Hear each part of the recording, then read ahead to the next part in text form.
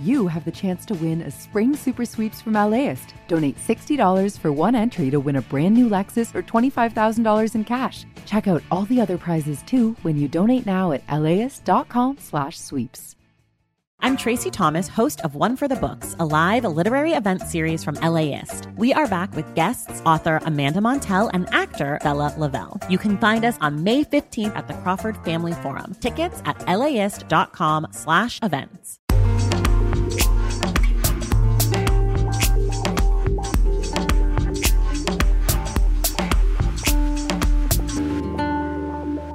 LAist Studios.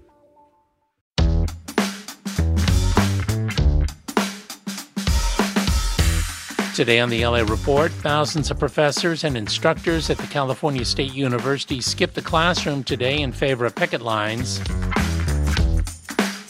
This weekend, Monterey Park marked 1 year since the shooting at a ballroom dance studio, the only way that would truly honor those who died. The city held a dance party.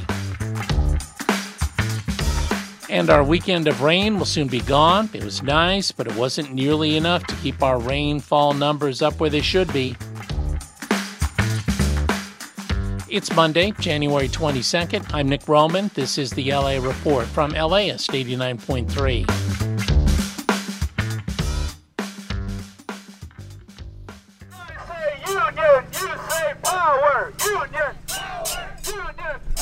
That's what it sounded like today at Cal State Los Angeles. After months of contract talks but no contract agreement, professors and instructors at all 23 campuses of the California State University skipped their classrooms in favor of joining picket lines for a 5-day strike. We get the story from LAist reporter Julia Barajas. Among other demands, the California Faculty Association wants to raise the salary floor for its lowest paid members. Alejandra Marchevsky is a professor at Cal State LA. She joined the picket line thinking of one of her colleagues, who she says has a PhD and works full-time but struggles to pay for food and gas. And it's particularly unconscionable in a university system where the president of Cal State LA earns more than the governor of California. Marchevsky and fellow union members say the raises they seek are just to keep up with the rising cost of living.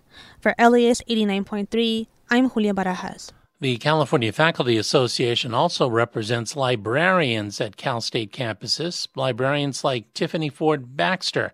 She's a science librarian at Cal State LA, and she says better pay would help keep librarians from working someplace else. We lose folks pretty often because they get better offers, and so what that means is increased workload for those who are left, because we're covering for gaps which often take almost a year to replace or rehire.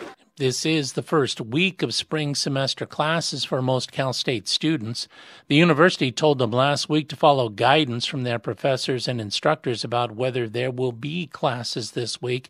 It figures few will be in their classrooms.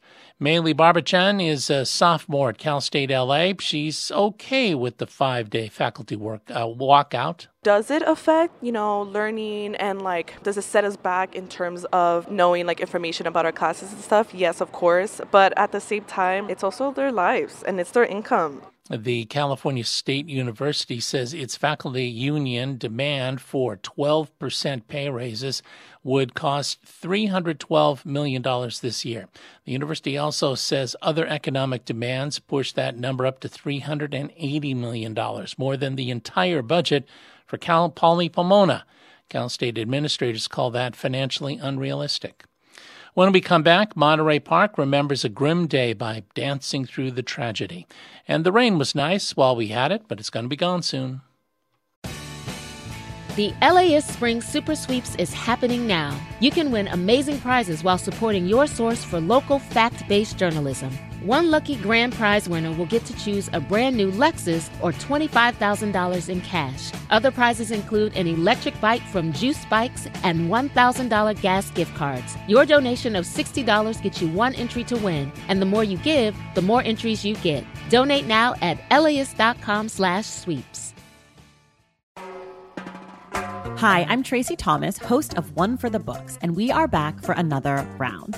This is clearly an NPR audience. Yeah, I think they're so smart. What the hell? My guests this time are actor Bella Lavelle and author Amanda Montell, whose new book, The Age of Magical Overthinking, is out now. Join us on May 15th at the Crawford Family Forum for book talk, trivia, and hot takes. Tickets can be found at laist.com/events.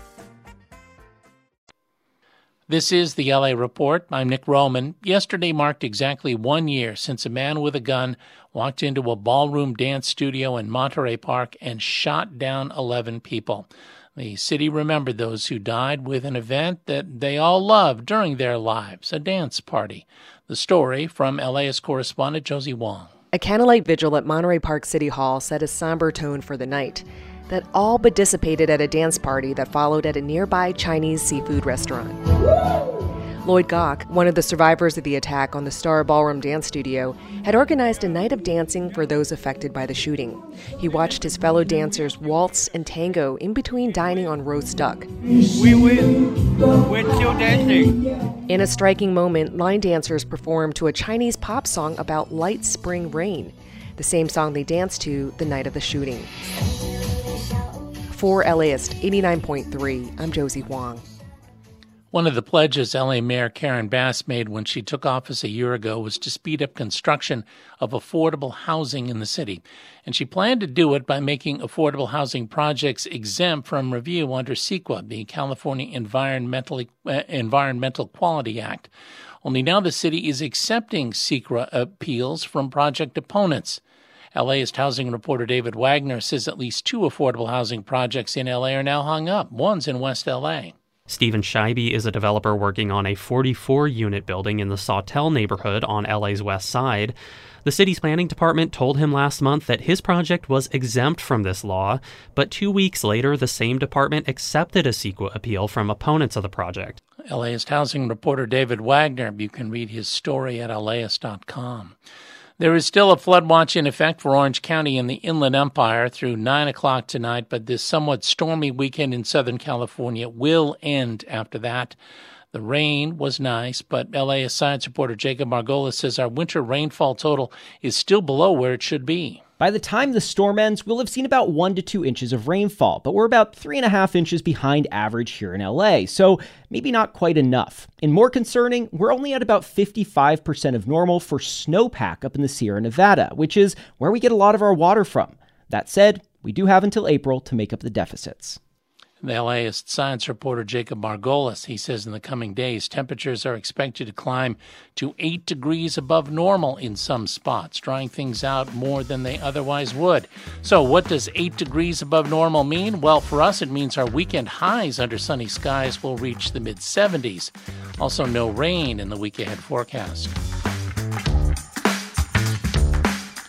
Thanks for listening to the LA Report. I'm Nick Roman. Be sure to join us again tomorrow morning when Suzanne Watley has the AM edition of the LA Report.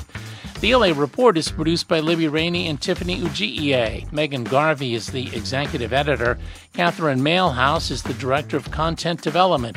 Our engineer, Tui Mao. Original music by Scott Kelly. You can read more about this evening's stories at laist.com. You can also listen live anytime on the LAist app or on the radio at 89.3 FM. You know, listeners like you help make the LA Report possible. You really do. So please donate at laist.com/join.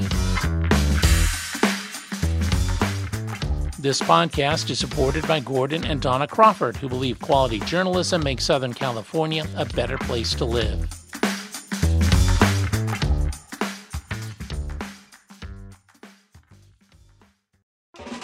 Start your Saturday with something that will grow your kiddos' brains and get their creative juices flowing. Join us at LAist for a morning of multilingual story times, interactive performances, art making, and lots of kid fun. Bring the whole fam and join us for a super fun Saturday at LAist in Pasadena on June 1st. Tickets at laist.com/events. See you there.